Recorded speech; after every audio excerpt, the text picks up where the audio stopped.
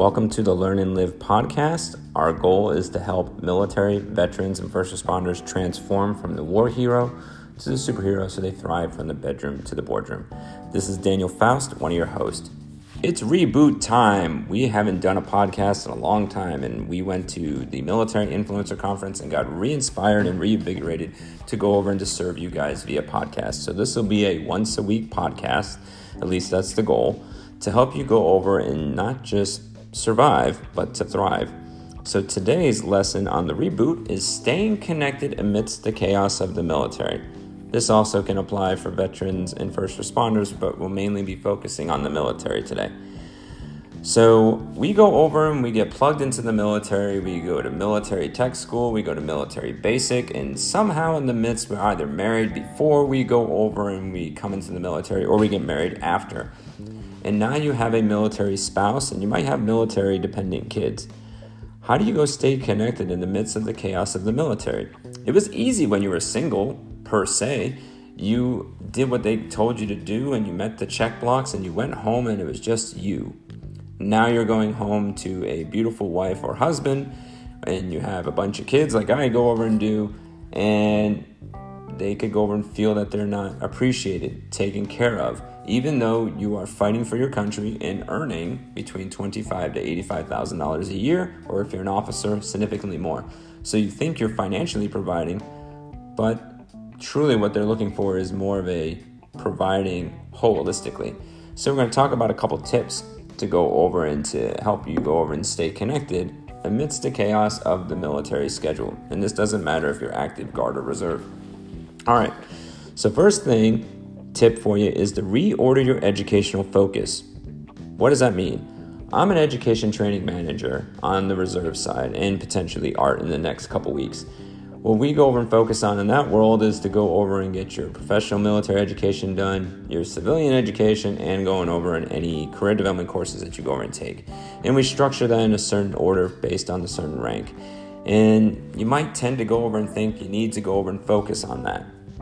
Yes, you go over and need to do, but when it comes to your family, you need to reorder your educational focus. You can still pursue all those things, but if I go over and I put that as priority number one, and I forget my family could go over and mentally, emotionally, spiritually, socially, or even physically leave me, which then impacts my educational and promotional goals. The average divorce goes over and impacts 6 to 24 months. And usually you're not thriving, you're just surviving. So how do you go reorder your educational focus?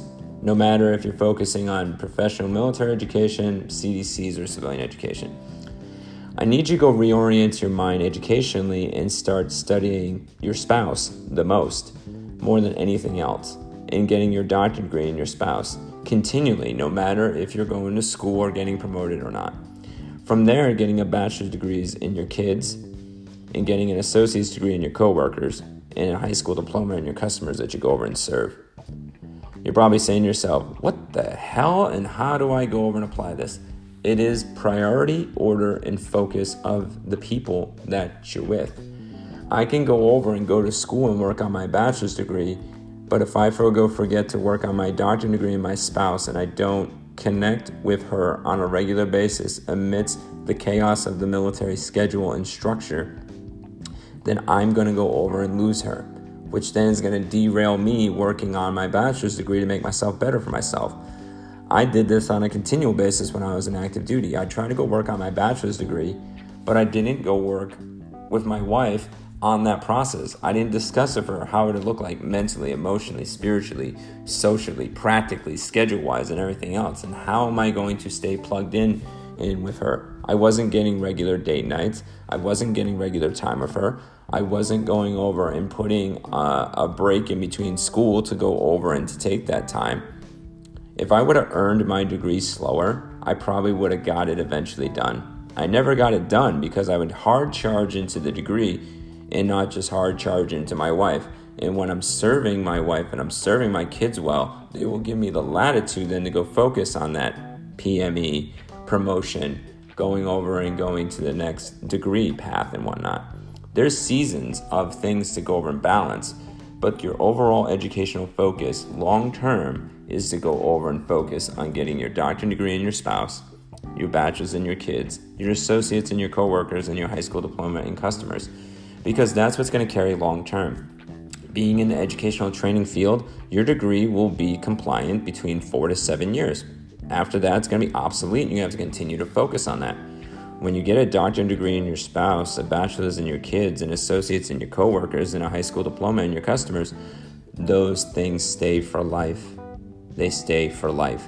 Because the lessons you learn, you can go apply over and over again with every person you connect.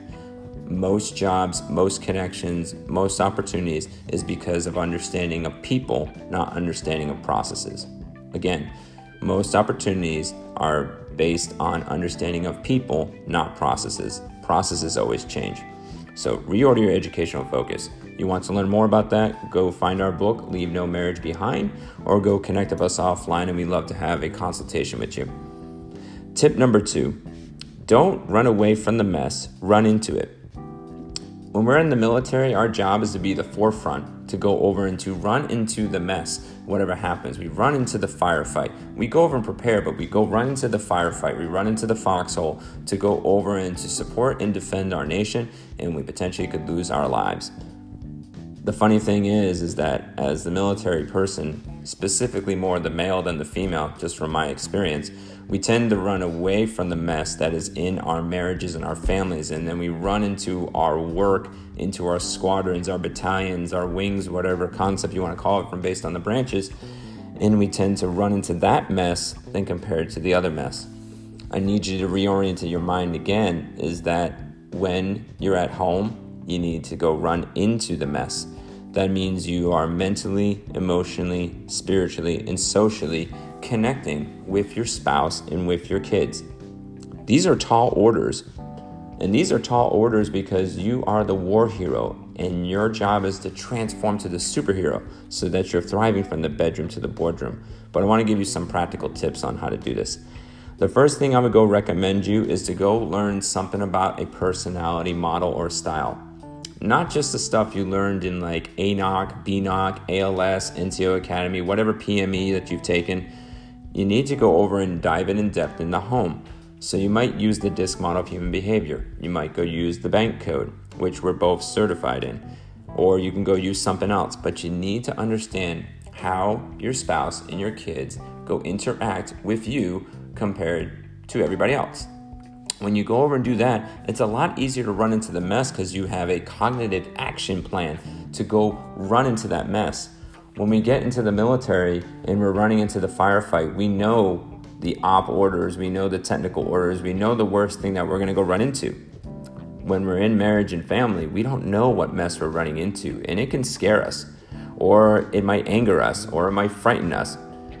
But we need to go over and run into it. When we run into it and we're pursuing our spouse and our kids mentally, emotionally, socially, and spiritually, and we run into the mess, that shows us as a great leader. That shows us as the superhero dad or mom that will go over and take care of the family. That shows to society that we are more than just grunts, that we go over and we take holistically, and then we can rewrite the culture and truly transform from the war hero to the superhero.